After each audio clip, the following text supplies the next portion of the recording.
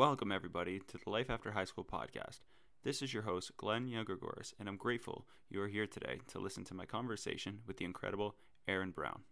The goal of these conversations is to learn from unique people's stories and experiences. These conversations are all centered around the topic of growth and personal development, and what it means to get better each and every day to achieve our wildest goals. One of my wildest goals is to rank on iTunes and Spotify. So how you can help me with that is by giving the podcast a 5-star rating, sharing an episode you like on social media, and leaving a review if the show episodes at all have helped you in any way. That would be incredible. And now, on to the episode. It's the Life After High School podcast. Aaron, welcome to the podcast, man. I'm super excited to have you on today, man. I'm looking forward to talking with you and learning more about you and hearing your story. So thanks for coming on, man. I really appreciate it. Hey, man. Thanks for having me. Awesome. So for people who don't know you and just to kind of kick us off, I think it'd be best if you take us through kind of your story and your timeline from kind of the transition leaving post-secondary and high school, like that time frame of your life, to kind of where we are now. And then we can bring it full circle as we go.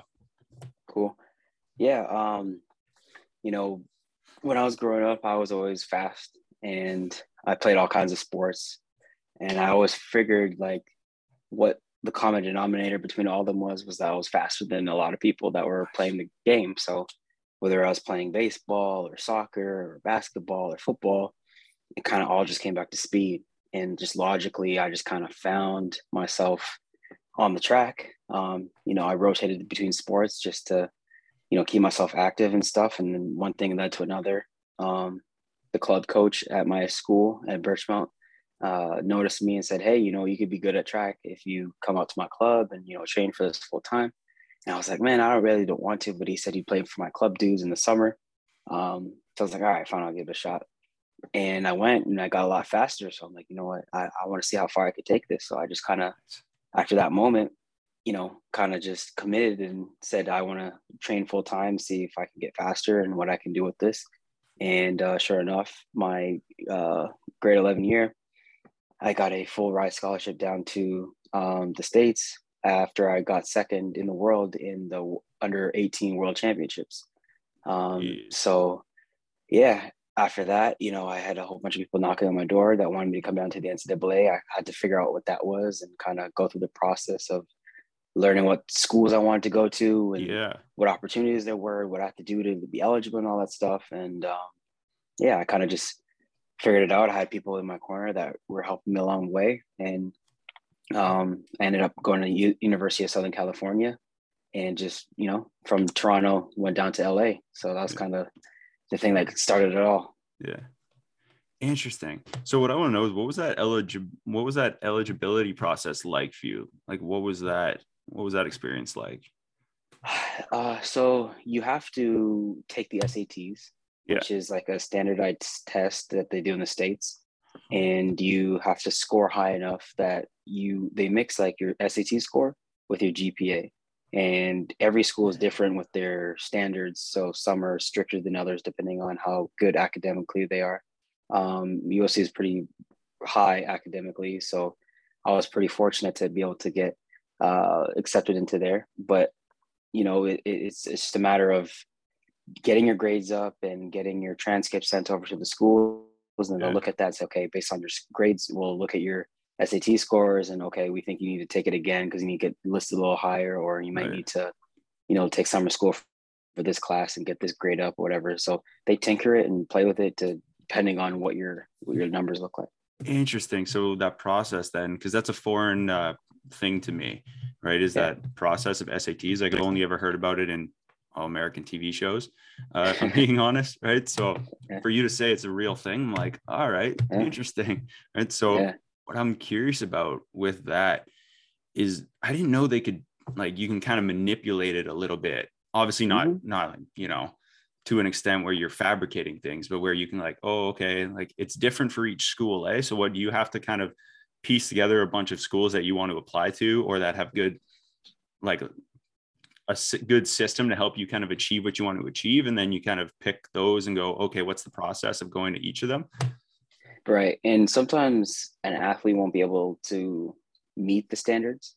So they'll tell you to go to a junior college in the States for like a Yeah. year or two and then transfer into the school. So that's another route a lot of people go. Interesting. But yeah, it's just trying to make sure that all your ducks are in a row. So the higher the grades you have, the better. It definitely matters in the classroom as well as your athletic prowess. But yeah, I was fortunate enough to meet everything I needed in order to go to whatever school I wanted to with my grades and my NCT score. Nice. And now that focus was kind of, it was more just on which had the better program for what you were trying to do in terms of athletics, right? It, like education wasn't really the top of the priority list for that. Like, how do you kind of justify priorities in that So time zone? yeah, first and foremost, I wanted to go somewhere where I'd be fast, right? Yeah. So like, I think just naturally as a young athlete, you want to get faster, and you're looking at all the great programs that have developed athletes before. So coaches would come to my house and interview with me and my parents, and like kind of tell me about their program and show off about like, okay, we put this athlete here and got him pro, or you know, we have really great academics, or we have a really great location, or whatever Right. their strong suit is, and they'll kind of make their best pitch in the house. And they also, you get 5 official visits, which mean they're paid.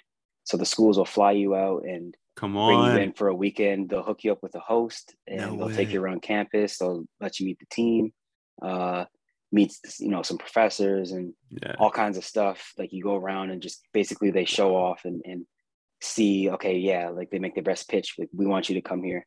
And then sometimes you get to go to a football game if you're in the right season. Sometimes it's a basketball game. Sometimes it's a track Yeah. meet. It just depends on the time of the year.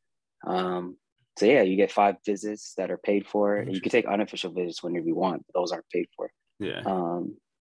And yeah, so I went through that process and kind of just factored in like, okay, all the schools that I'm visiting have really good track programs. So now I can't use that as my determining factor. So like that's when stuff like education and where I'm going to be living and stuff like that came into play, because I had to nitpick. I had to like say, okay, both these are great track programs, but this school has this advantage over the other. I see. So when it came into, okay, it kind of helped make that overall decision for you, eh? Exactly. Yeah. Nice.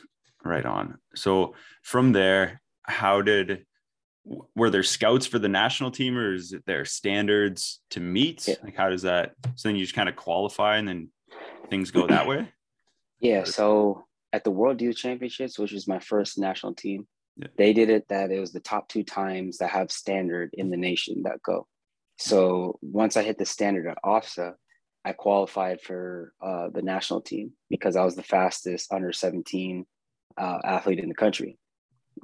So then they picked me for the team, and Yeah. we went over to Italy with the rest of the team. Canada, that was built out with other people that have hit the standard.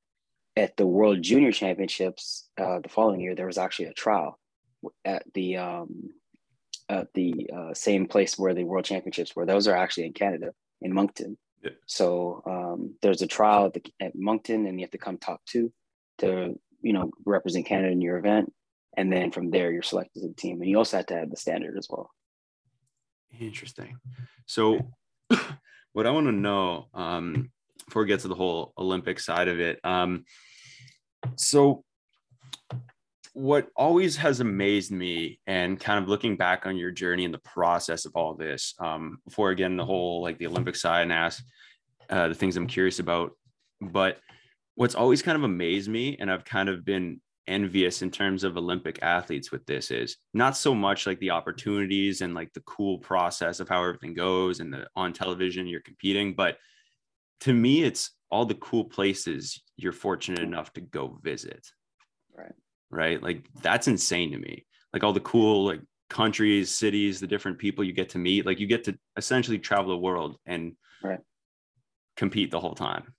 Mm-hmm. Right, so what I'm curious about, do you have like a favorite travel experience, whether it could be Olympic related, not like competition related at all? Like, do you have a favorite like travel experience that stood out to you? I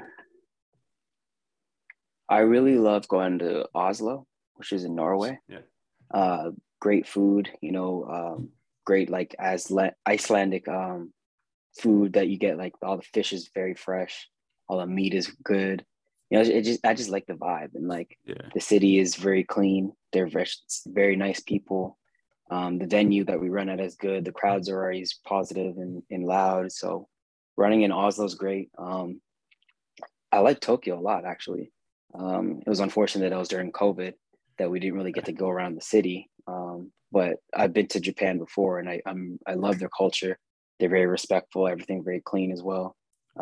So yeah. And then all the anime stuff and the video games and whatnot. So all that stuff is cool too to see, plaster around the city.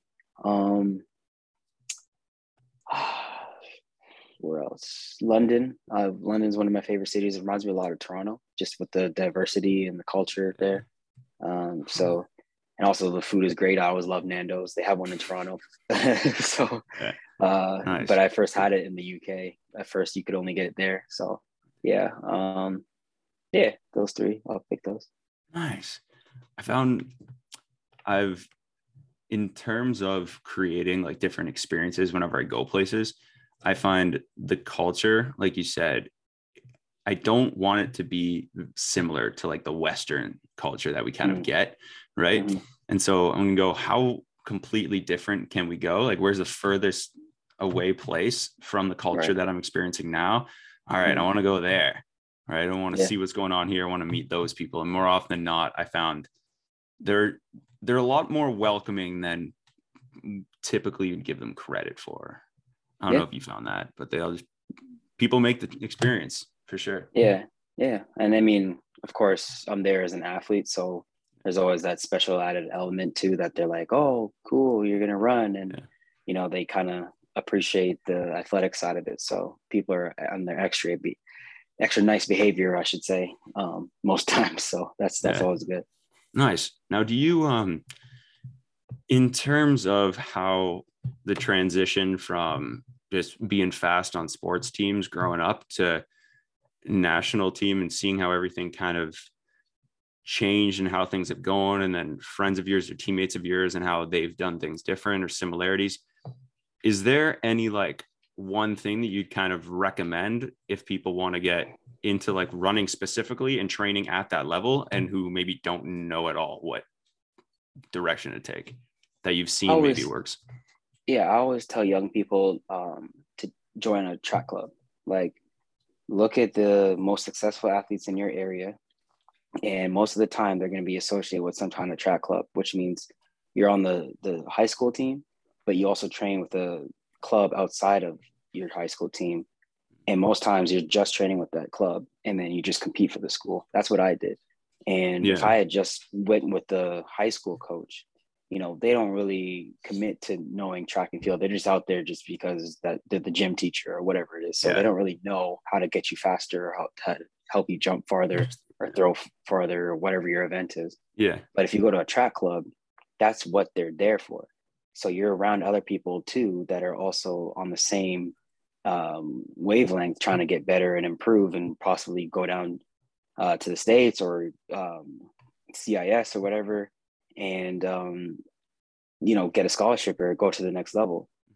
So if you're with like-minded people, you're going to push each other to be better. So I'd say surround yourself with people who are trying to achieve the same things that you are as early as you can. Early as you can. Now, having seen how everything works and what maybe doesn't, especially in terms of Canada, because as of late, it seems that Canadian athletics has kind of picked up storm, right? Like there's more of you at the top, right?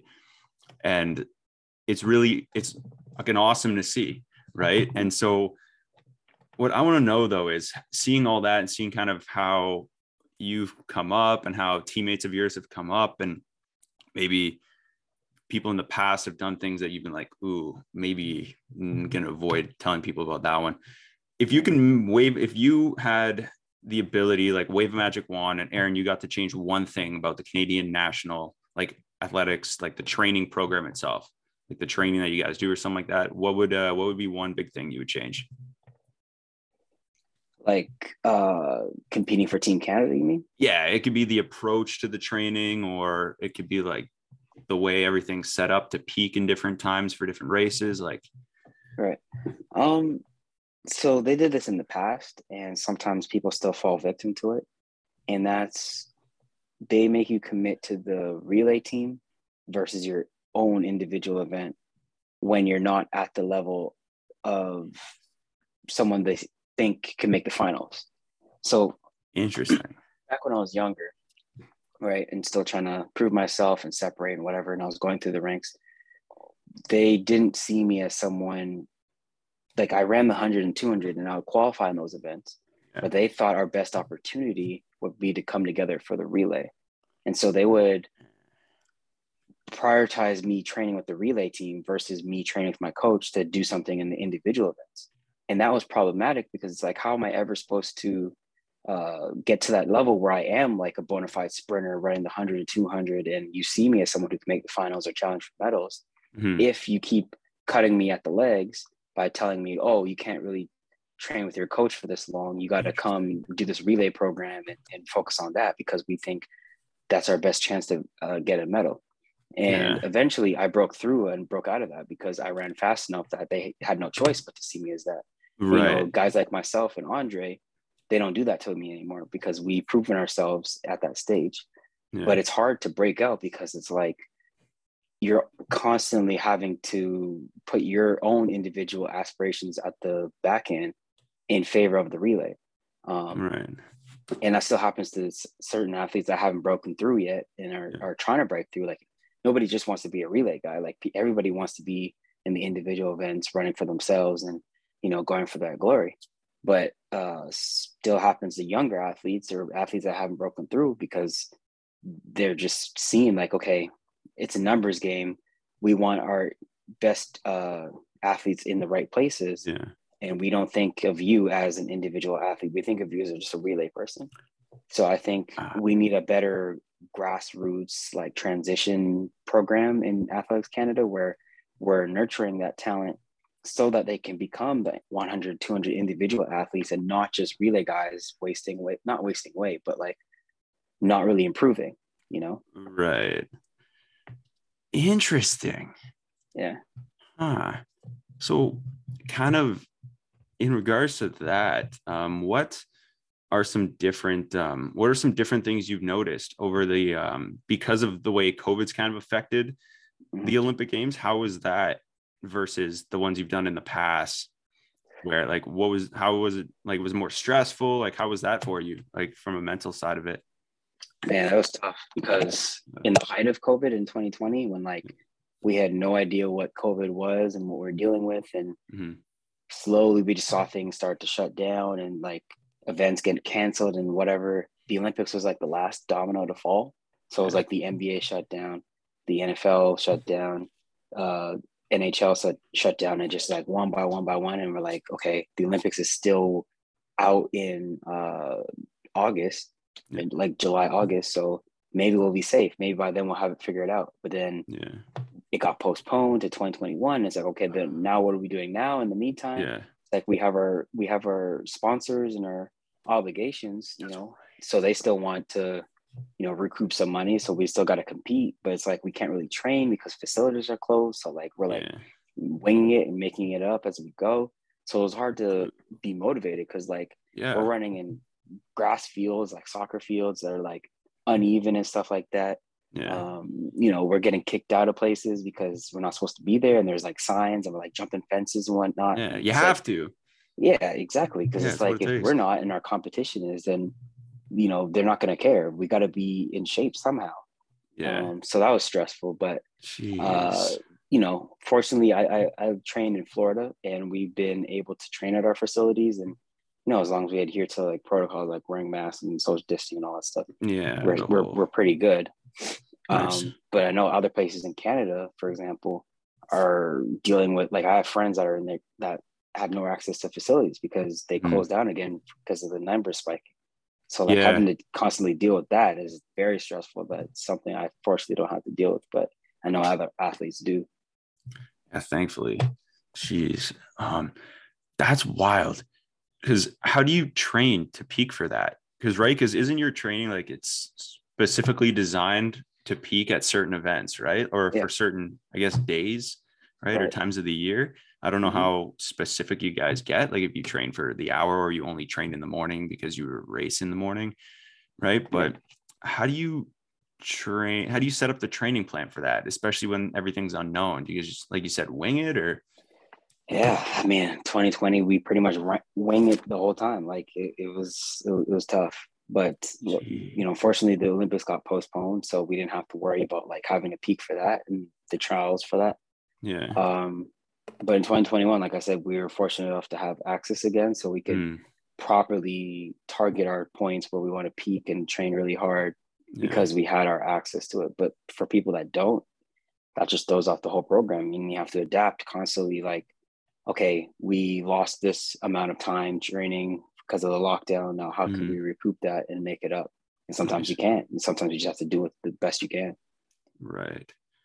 Now, as kind of everything's coming to fruition, isn't don't you guys have, like, you have world championships next Mhm. year, this year, This year, right? this year. Yeah, this year. Sorry, I was in December in my head for some reason. That's my bad. So you have it this year, and then you have championships again next year, right? And then Olympics in 2024 in Paris. Right. Yeah. Ridiculous. Do you get, like, is there Yeah. a downtime to it? Is there, like, there's peaks and valleys, but where are the valleys? Where do they fit in that? Because, like, Yeah, geez. there's not really one, and this is unprecedented. Usually it's like World Championships, Olympics, World Championship, and then a down year. And Right. the down years when people like kind of reset and regroup, and Yeah. maybe not run as much, or maybe just run for fun or run for collect a check, and it's not really as stressful. But yeah, Nice. we got championships back to back to back to back because of that COVID year. Um, so it's a good opportunity for people who want to prove themselves because there's going to be ample times to do it. Yeah. And for someone like me who's trying to be on the podium in an individual event, Yeah. I got a lot of opportunities ahead of me. So Mhm. I could look to take advantage of that. But at the same time, it's going to be tough because it's like you're at this thing every year, and every year is an important Yeah. year. So you got to be on your A game every time you step on that world championship track. For sure. So, it's Jeez. all leading up to Paris, because Yeah. that's the most important thing is the Olympics. But at the same time, you have the world championships, which are just as big for us. Yeah. You can't. What is the big difference between the two? Like, if you were to say The to main somebody who doesn't difference, know. Yeah. yeah. Okay.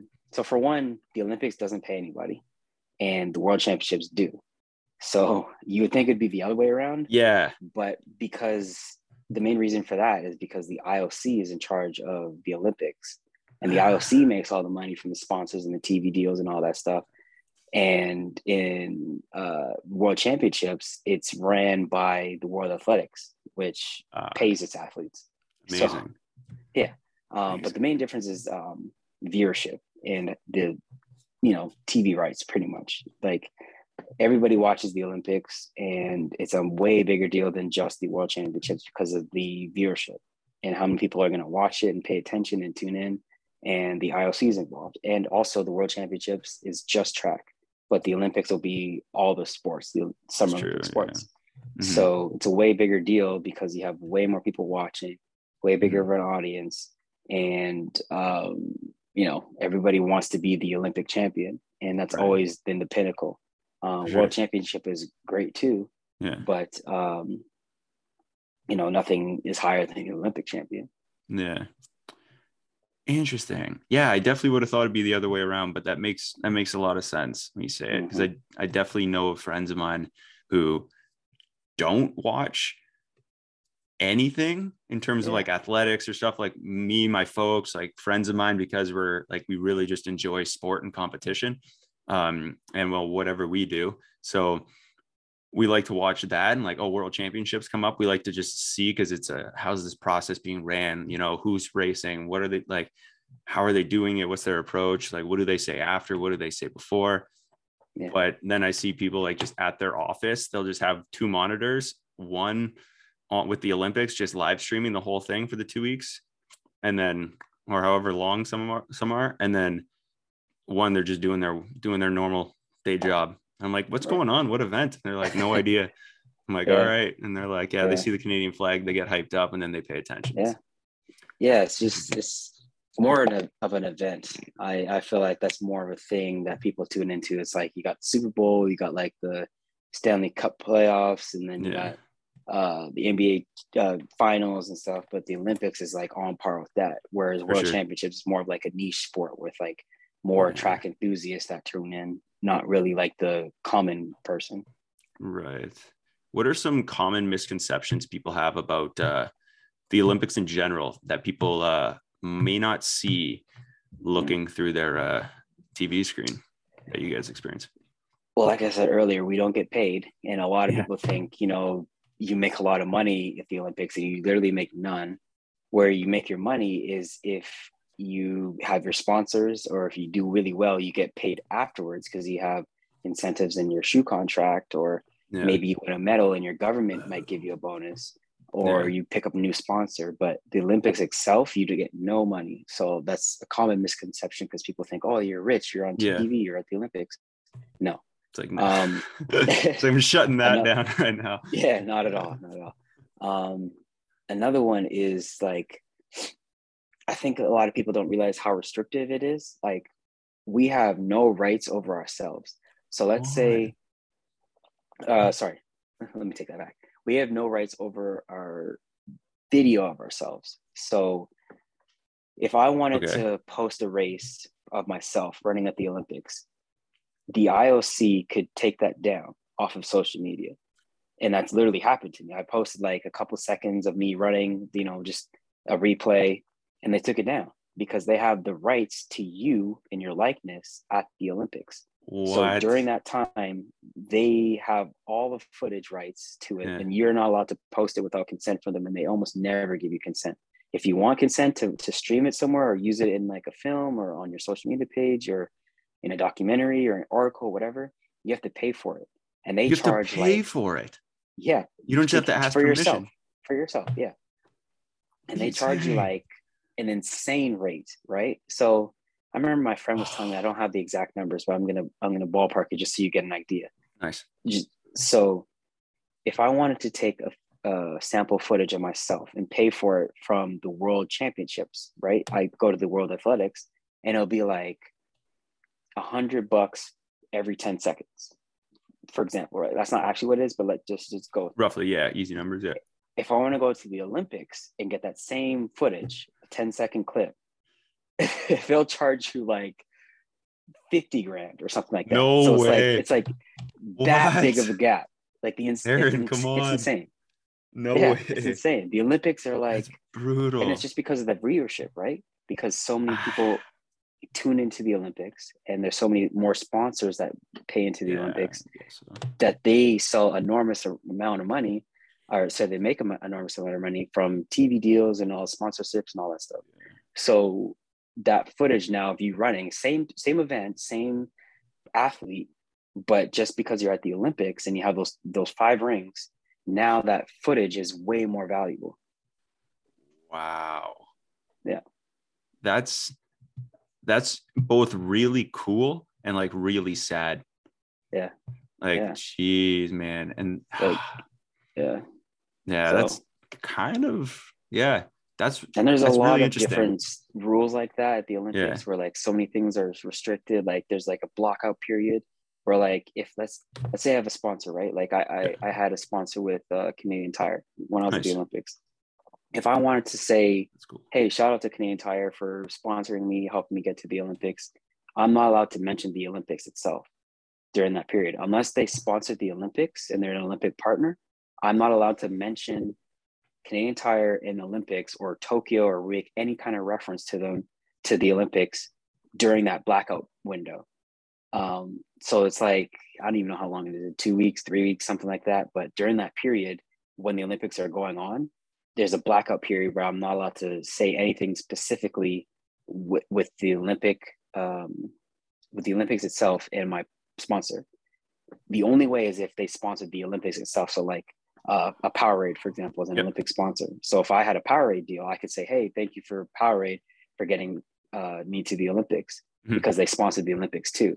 And I think it's just a way for the Olympics to keep the money within the IOC, because if they could just sponsor individual athletes, why do they need to give money through the Olympics, right? Yeah. So they need to like Brilliant. give some incentive for people to sponsor the Olympics itself.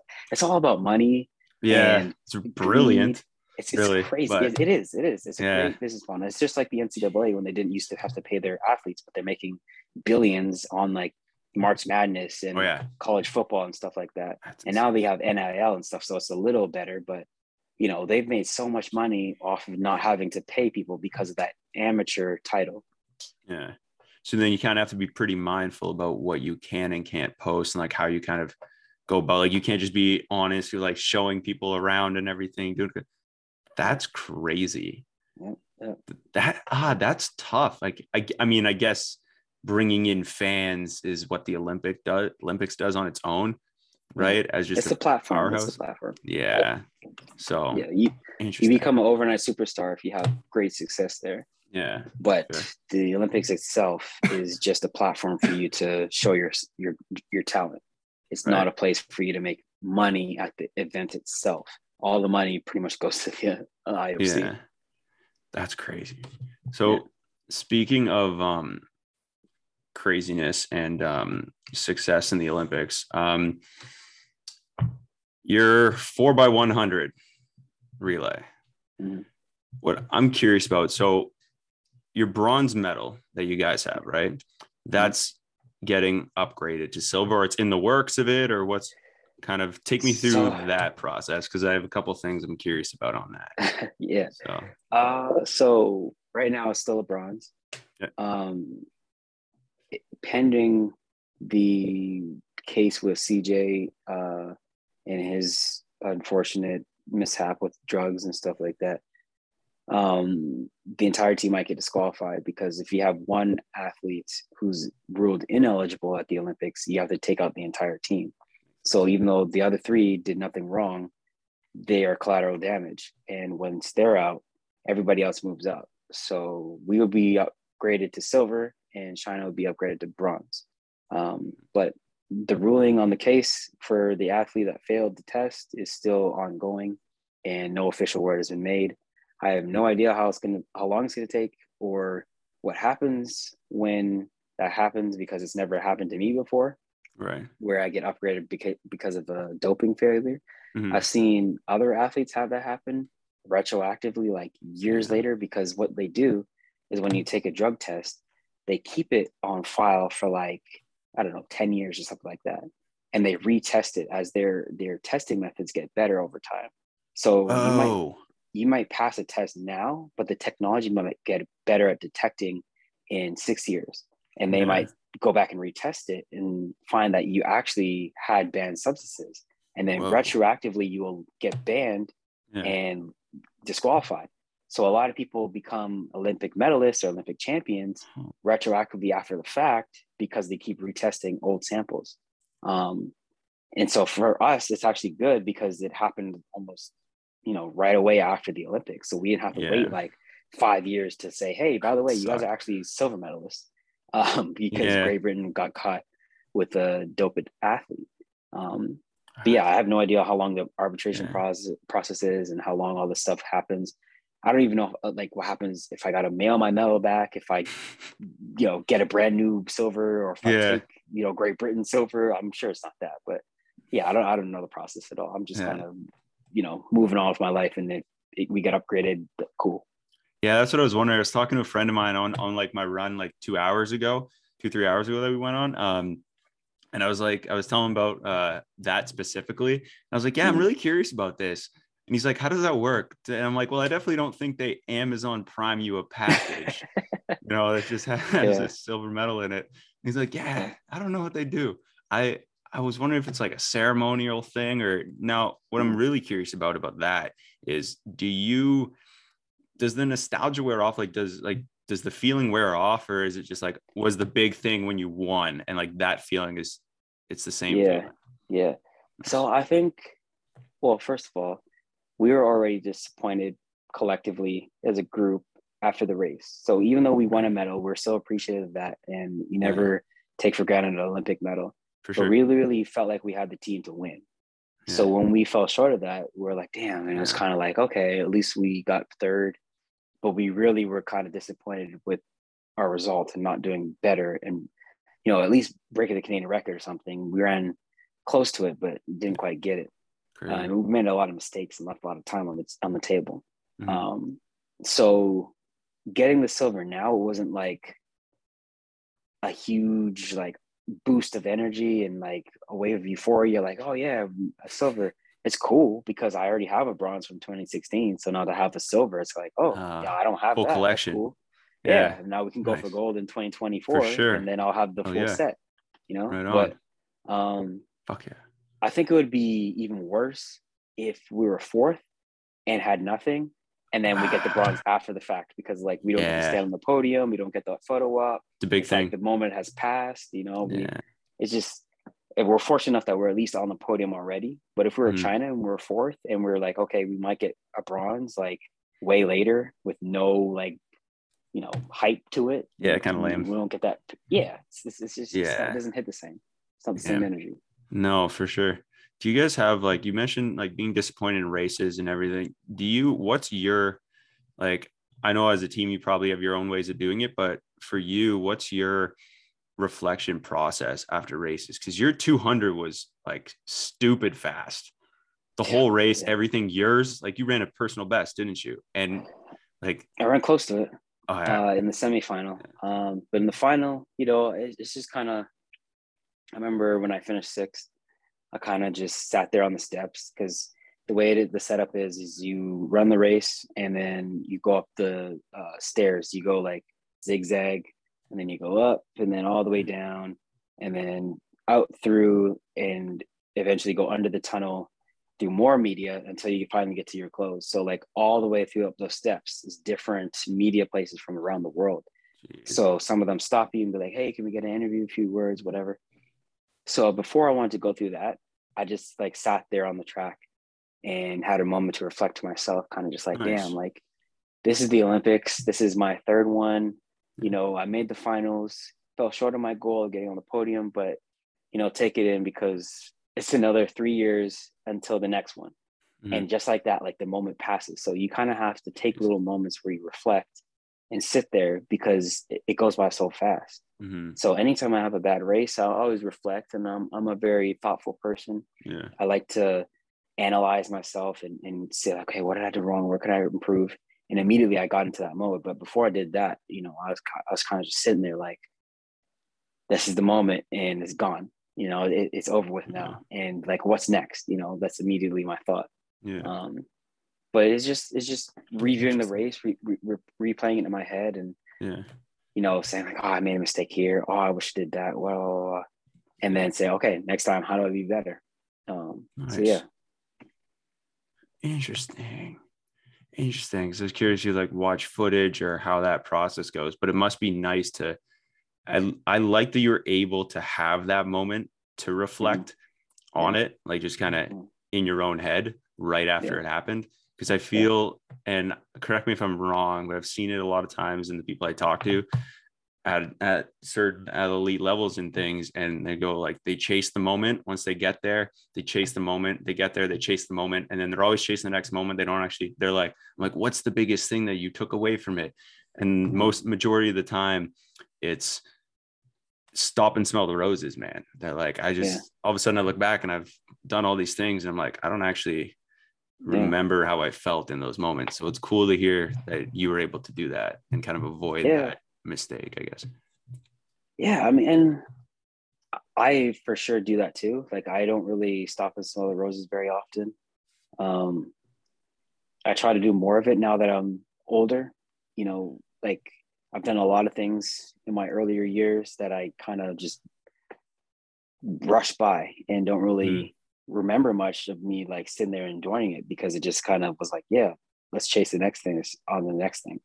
And as an athlete, I feel like you kind of have to have that, just because when you rest on your laurels and you think like, oh, I've done this, whatever, you lose that motivation level just a smidge, and you're not as hungry and is not as eager to go out there again and get it.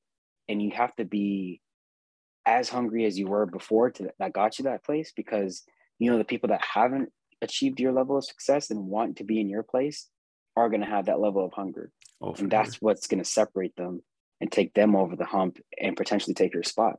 So you have to constantly be on your P's and Q's and tell yourself that you haven't done enough, even though you might have achieved something that you've always wanted to achieve. And it's always like, okay, what's next? What's next? What's next? Because your sponsors want more from you. Your coaches want more from you. Your agent wants more from you. Your fans want more from you. And it's just constantly like, how much more can you give? Like, look at an athlete like Tom Brady. He just won the Super Bowl last year, but it's still like, okay, can you do it again though? Like, how many rings does he need? Does he need 10? Like, what will make him satisfied? But like, when's enough? Like, exactly. So it's just like next. They always want more and more and more. Mm-hmm. And you can get caught up in that. So, the reflection really wasn't to smell the roses, is more because I was disappointed in my performance. So I wish, the moment was like, damn, I did really well and I could take that in. But, just the magnitude of being at the Olympics was something that I also factored in. I was just like, I fell short of my goal, but at least, I made the final and I've gone further than I ever have before. So I have something to hang my hat on and build from here. And I'm going to be better and, stuff like that. But it didn't last very long. So I literally had the 4x1 prelims the next day in the morning. Geez. So we ran the 200 final at night. I had doping after that. So that takes, an hour and a half. And then so just like a blood test, urine test, and then they call it a day. Urine test. Sometimes it's both, sometimes blood and urine, but that one was just urine. So I had to wait and I couldn't pee because, I just ran. So like I just burnt up and it's hot. It's like obviously, the summer in Tokyo is super hot. So like I'm kind of dehydrated. So I got to drink my water, wait. And then I was like literally on the last cart out of the village, the stadium, going back to the village. Just because it took me so long to pee. So I probably didn't go home until like 2. And then we had the race at like 10 the next day, which means I have to leave at like probably 7, which means I got to wake up at like 6. So it's like, I don't know, 3-4 hours of sleep. At best. So I had no time to really sit and dwell on the 200 because I literally had to run the next day. But it's the Olympics, man. It is what it is. Yeah, it's the nature of the beast, eh?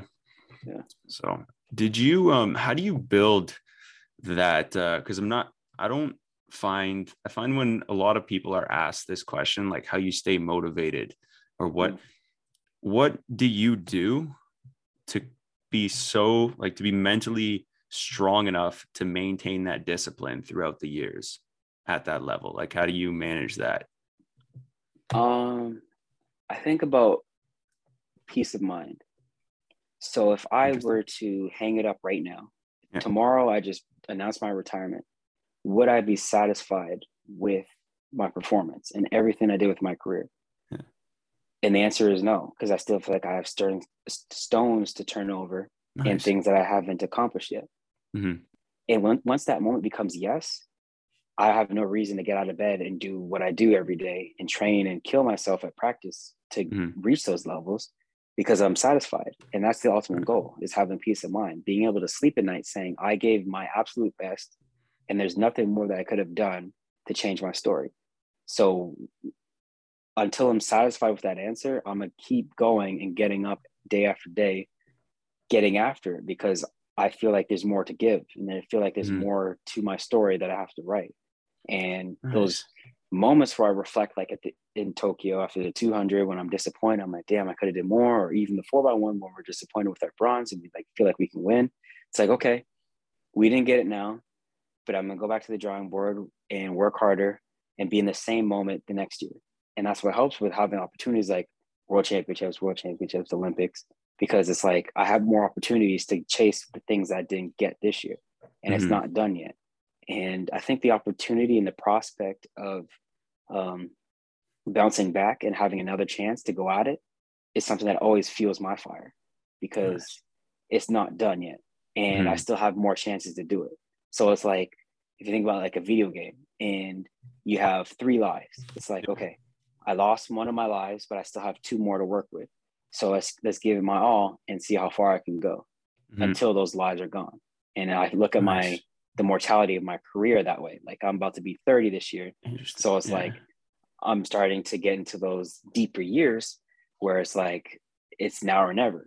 And so I want to maximize and know that when I move on to the next chapter of my life, I gave it all on the track as Aaron Brown, the track athlete. Mm-hmm. Nice, man. I like that. I like that a lot. Right on. So what I'm really curious about, okay, switching gears a little bit.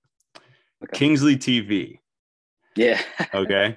So what I've kind of gathered from the clips I watch, the reels I watch, whatever, the videos, you're a pretty funny guy. Like you're pretty creative with the way you do things. So it definitely shows. And I get a kick out of it. So what I'm curious about is why did you decide to explore that kind of creativity in like that medium? Like what was because not every athlete, not many people, let alone athletes, do that, especially as first person as you do.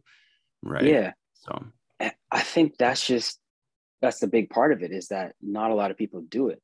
Mm-hmm. So I get DMs often with people who want to know more about what it's like to be a professional track athlete. Yeah. So rather than just like give an answer, and like sometimes, I might be busy or there'd be a lot of requests. So it's like, I can't give the attention and go back and forth with everybody the way I want to. I'm like, okay, why don't I just show it? Why don't I just take this question, and instead of just giving an answer in text, let me show it in video so a lot of people can see it. And then maybe other people who might be wondering might also watch it and be like, oh, I didn't know that. Yeah. So I try to show different elements of the track and field experience and being a professional track athlete, because not a lot of people know you can even do this as a job. And some younger athletes, they might be aspiring to be in this position. They might want to know what they got to do to get here. So I give little tips sometimes. Sometimes I do motivational stuff, because a lot of people, it's hard, man. Track and field is hard, bro. So I try to help people get through the hard days of training and stuff like that. Not even just track, like just life in general, Yeah.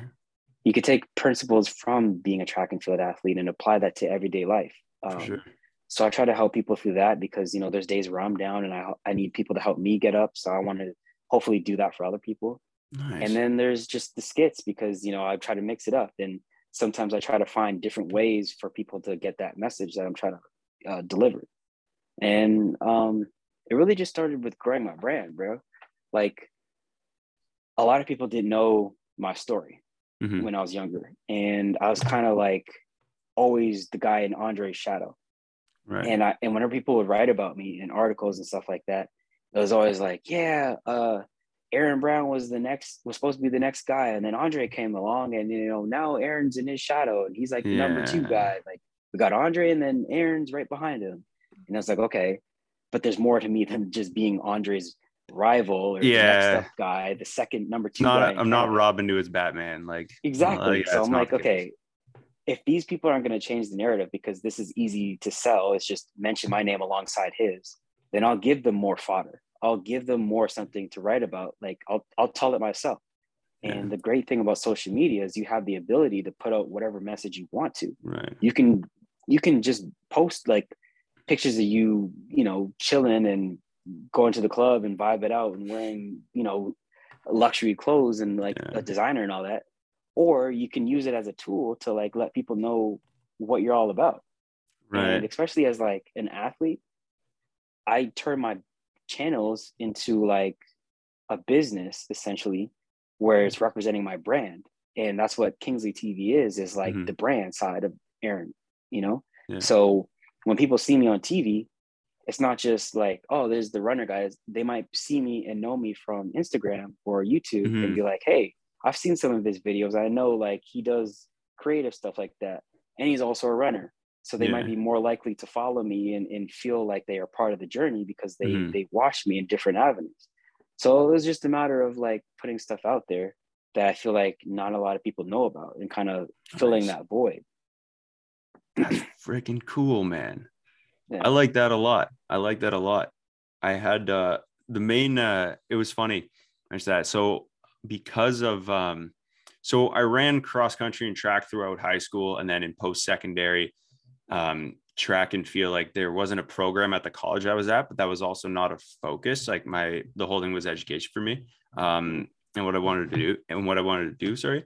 So they didn't have a program, so I didn't pursue it, but I'd always done that for like a form of cross training or whatever. And I still did like track workouts with friends and stuff. And because of the track clubs I was a part of in high school, I still am in touch with those people. And it's funny that I was talking to a few people kind of towards the end of the Olympics and stuff. And then even the last like few 4 months, like before I reached out, where I had asked a lot of people, you know, like mother, some friends, some athlete, all my friends are pretty much athletes. So they all said, I was like, I want some cool stories. I don't just want, because when people are at the center of what we all see, it's very, very, very tough to find things that are unique and authentic, right?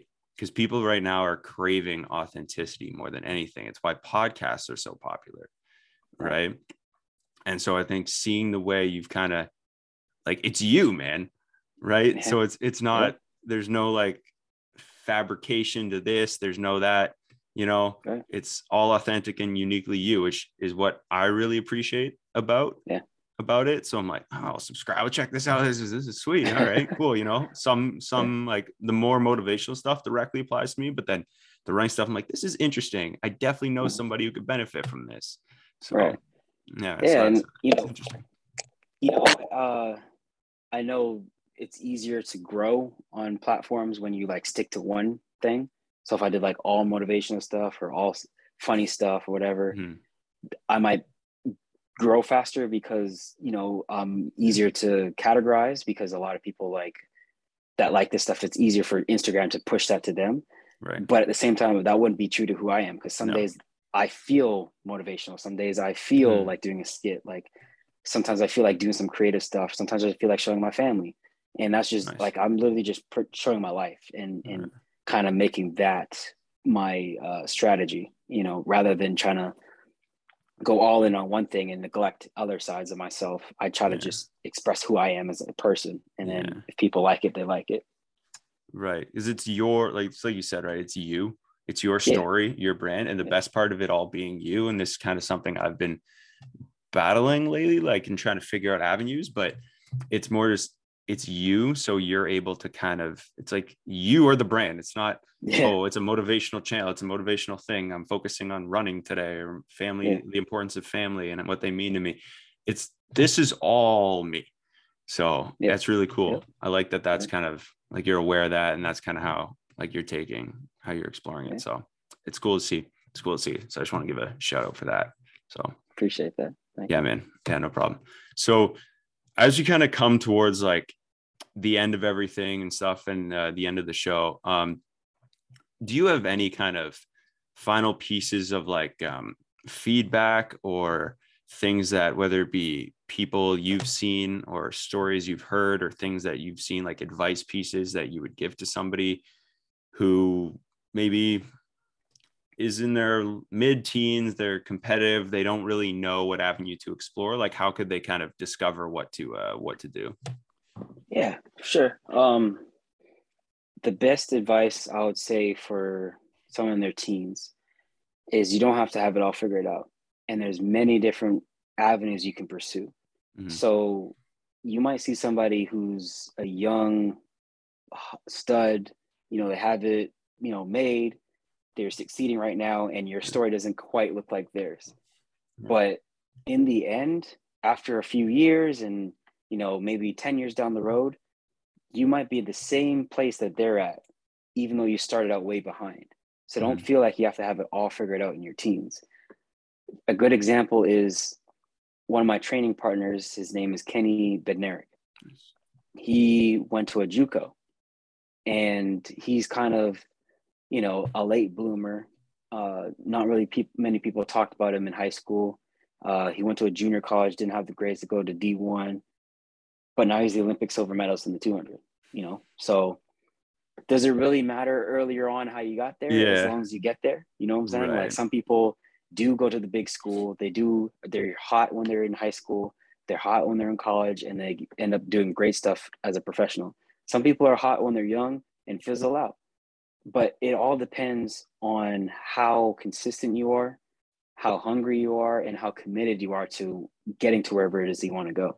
And sometimes you don't even have to know where you want to go. You'll just figure it out on the path. Just commit to whatever it is you're passionate about at the moment. And eventually the right people will help you find where you have to go. I never thought in a million years that this is where I'd be in my position today. When I was a teenager, I had no idea about running professionally. I didn't know that was a thing. I knew there's the Olympics, and that was it.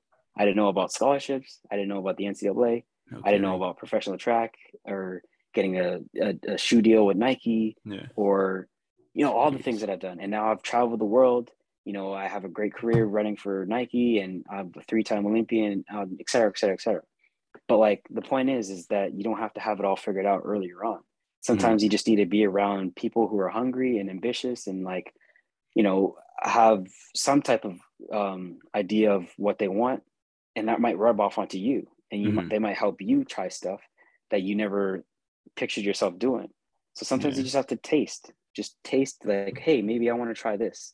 Maybe I want to try this. Give stuff a try, be open to different things, and you might find something that sticks, and that might turn into your career, But when you're a teen, there's a lot of pressure to be like everybody else, especially with social media and FOMO and stuff like that. So you might like compare yourself all the time, like, oh, I don't have it figured out, I'm worth this and whatever. And mental health is a big thing these days too. So like the effects of mental health on you when you don't have it figured out and you see other people who do, and you feel like you're being left behind, it weighs on people, man. So it's like, bad, I don't want young people to feel like they have to have it all figured out right now. You have time, and that's your biggest asset. So use it. Use that time to explore different avenues that you can pursue, and you might find your passion. You might find what you like, and follow that, man. Just take it and run with it. See how far you can go with it. Nice. I think that's super important. And like being able to try different things, and that could be said to anybody at any stage, at any point, right, in their life or career. Like, I'm not sure if you know what you're doing in 5 years when you're like, if you want to retire from running or not, or whatever, but, and I'm not sure what I'm going to be doing at 30 either. So like, figure it out. Always do. Everything seems to work itself out. So exactly. You gotta believe in it and go forward. So Aaron, I want to express my sincerest gratitude for you giving me some time. I know you're a busy man, family man, so I really appreciate you carving out some time tonight to chat with me. I'm really grateful for it. I look forward to, I have a plan where I want to be at the 2024 Olympics as like a ridiculous fan, like just be really enthusiastic, like full bore. And I look forward to cheering you on. That'd be awesome. Watching you grow and watching you race and following the rest of your career. And I really appreciate you being able to tell your story with me today and sharing with my audience. And I'm excited to see how it all turns out. So thank you very much. And where can people find you? First of all, appreciate you having me on. It was a great conversation. Easy guy to talk to. So thank you, man. It was my pleasure. If people want to follow me on YouTube, my name is my full name, Aaron Kingsley Brown, or you could look up Kingsley TV. That's KINGSLEY TV on Instagram, Twitter, Facebook, and TikTok. My handle is Kingsley SC. So think Kingsley, KINGSLEY, and then SC as in Southern California. So Kingsley SC. Nice. Right on, man.